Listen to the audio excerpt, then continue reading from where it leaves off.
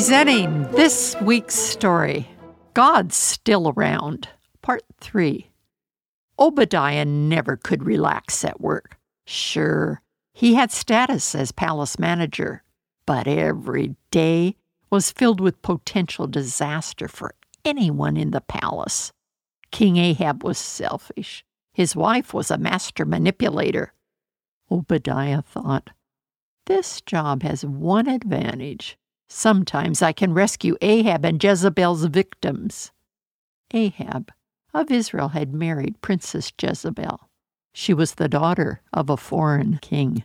Her religion contradicted what God had taught the Israelites about who he was and how the Israelites should live. That didn't matter to Jezebel. She had her agenda. My religion will become the religion of Israel. These people will worship my gods, Baal and Asherah.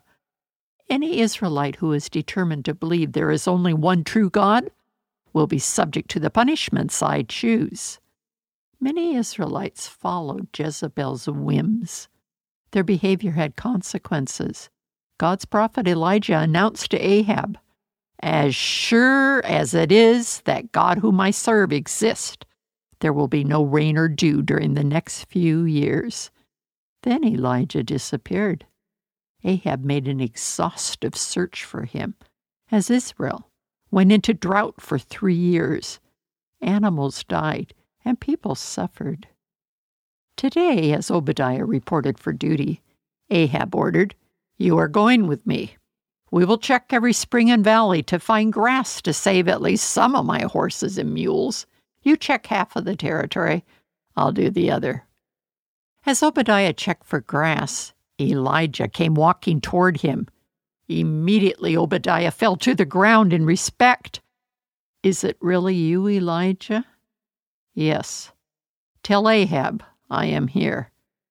"If I tell Ahab that you are here, you won't wait. Who knows where you will be? The king will kill me. He has looked for you throughout all the surrounding countries. Please, consider that once I hid 100 of God's prophets so Queen Jezebel could not kill them." "Obadiah, I assure you that I will be here when Ahab returns." Ahab came. "So the troublemaker of Israel has returned.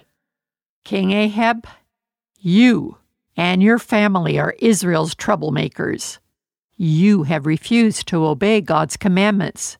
You worship the idol Baal. Bring the people of Israel and the prophets of Baal and of Asherah to Mount Carmel.